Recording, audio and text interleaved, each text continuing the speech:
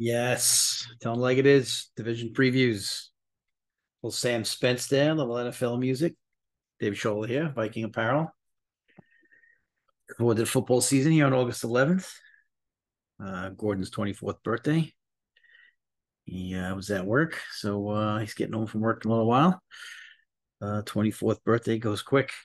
So the way we do our divisional previews every year and here on Telling Like It is I ask about 20 former players and friends that follow football to give me their least effective division in the NFL for the year to the best. And the NFC South 2 years in a row has come up with that distinction, unfortunately for them. Although I do think the NFC South has some things looking upward a little bit this year. The only reason we have them lower than the AFC South is I think the Jaguars have the chance to be better than any one of these four teams, and that's what separates it. Although I do think that this division will not have the worst team out of those two divisions. We're going to take that top end first with the Jaguars and put them slightly ahead. So there's a little sneak preview as to which division we're doing next here on Telling It Like It Is. We also, when we do the strength of schedule, there's several different methods you could use. I don't like the method of using the records of the teams that you're playing from last year. That's foolish. That's this year.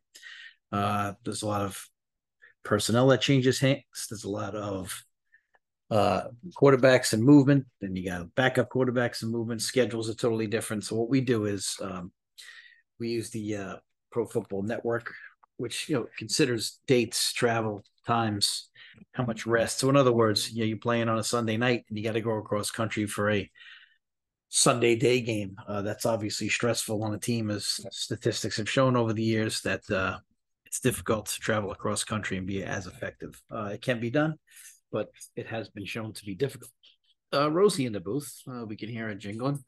But as we know, travel and play and different times and records of the teams is important. And we know that the important is important, but we still have to consider it. So we don't want to go by last year's records. We want to include many different things.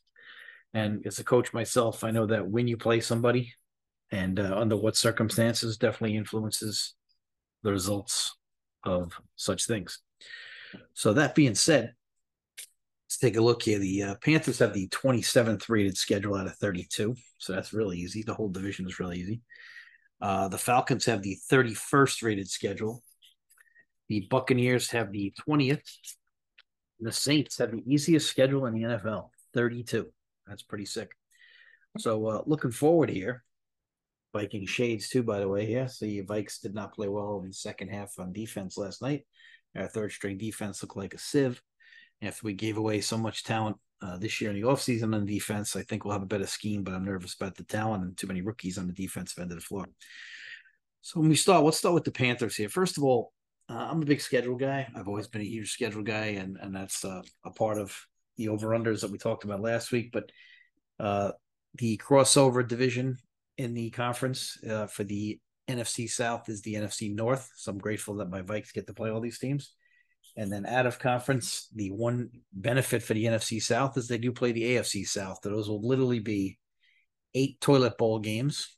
Actually, 8 toilet bowl games between the AFC South and the NFC South. We'll call them a toilet bowl because they should be flushed, and I'm sure that nobody's really doing heavy ratings on those games, but we'll see. The funny thing is some of the schedules, the Panthers schedule, for example, they open up with 2 division opponents in a row. You don't see that too often. That can be rough. One at home, one away. We'll talk about that another time when it comes up on a weekly show. But the Panthers, they traded up with the Bears and took a running back, Robinson, which actually, no, that not the Panthers I'm talking about. They traded up with the Bears, and they took our great quarterback from Alabama, Young. And you see that that's something that obviously he's getting good reports out of Frank Reich. Frank Reich does communicate with some of the radio personalities here in New York. And it's been said that he's been doing pretty well so far. But then again, you're not going to hear any negatives probably right now. You are going to hear, probably mostly good things. So they got the number 1 pick and they took Young, which I like Young a lot. They did put some good weapons around him. They got Sanders at running back and they got Adam Thielen. And they do have the 11th ranked offensive line. So if you put some good weapons around him, plus you're going to have Frank, who's a former quarterback himself, who understands the difficulties of position. I think that the kid is in a great position.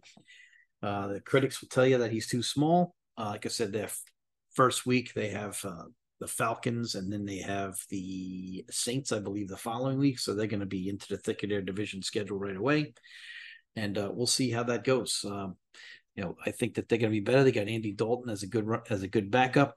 Like I said, they got that 2 important games early. They should be able to run the ball well, which will definitely take a lot of pressure off of Young. Hope that little play action game, if Frank is into that.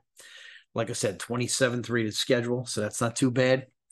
And like I said, they do get to play 4 games versus the Nfc South, so that will benefit this team as well. I don't think the Panthers will be at the top of the division, although I always root for the Panthers, being working at Winthrop. First 2 years the Panthers were in league history.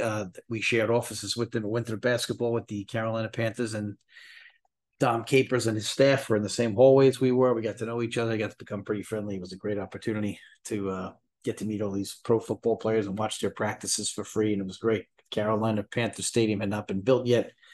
The games were Clemson. My landlord was a Clemson alum, still is a Clemson alum, and we used to go to the games. It was a great time to experience that.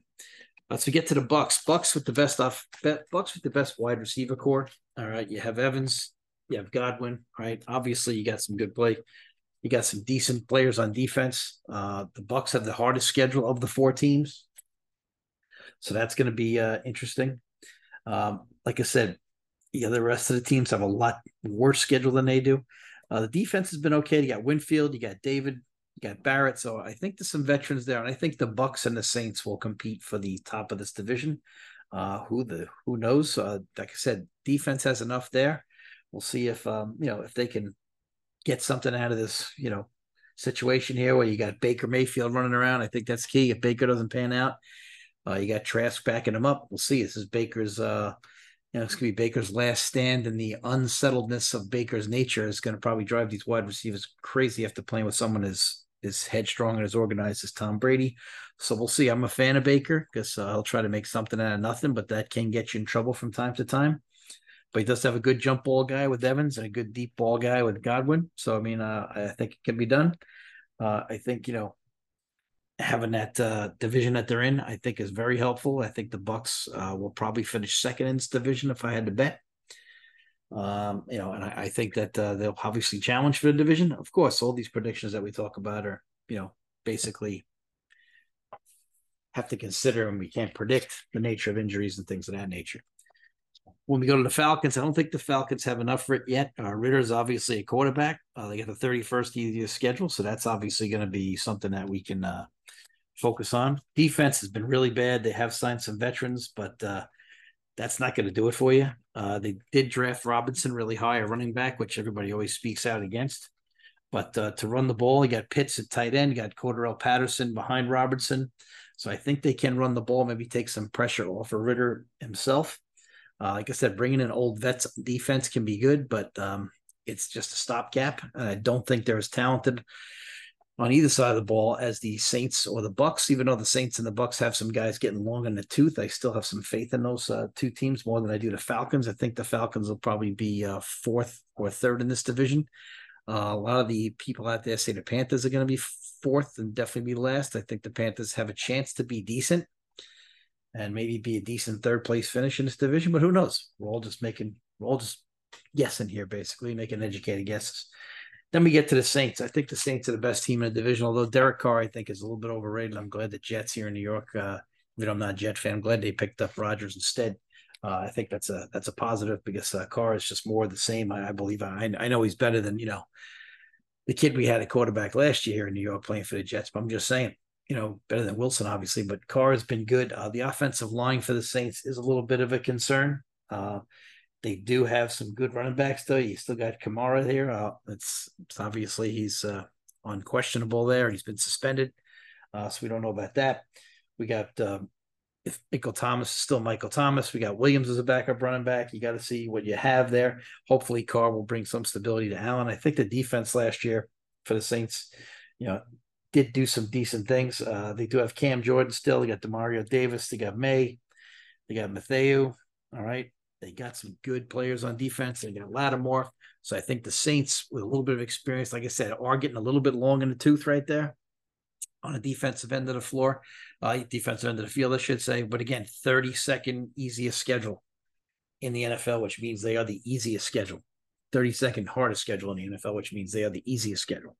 So right there, you have, I believe the Saints will be a product of that. I think that the Saints and the Bucs are probably the top two in the division. I would say Panthers third and Falcons four.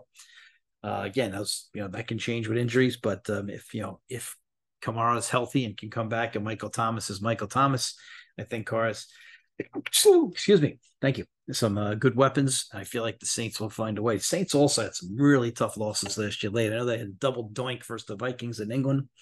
They had a great comeback, and they had a chance to win that game. But here on Telling It Like It Is, we're doing the AFC South next time. But for today, NFC South, those are our little predictions there. Again, Telling It Like It is on Spotify. All right. It's on iHeartRadio. It's on Twitter. It's on Facebook. It's on YouTube.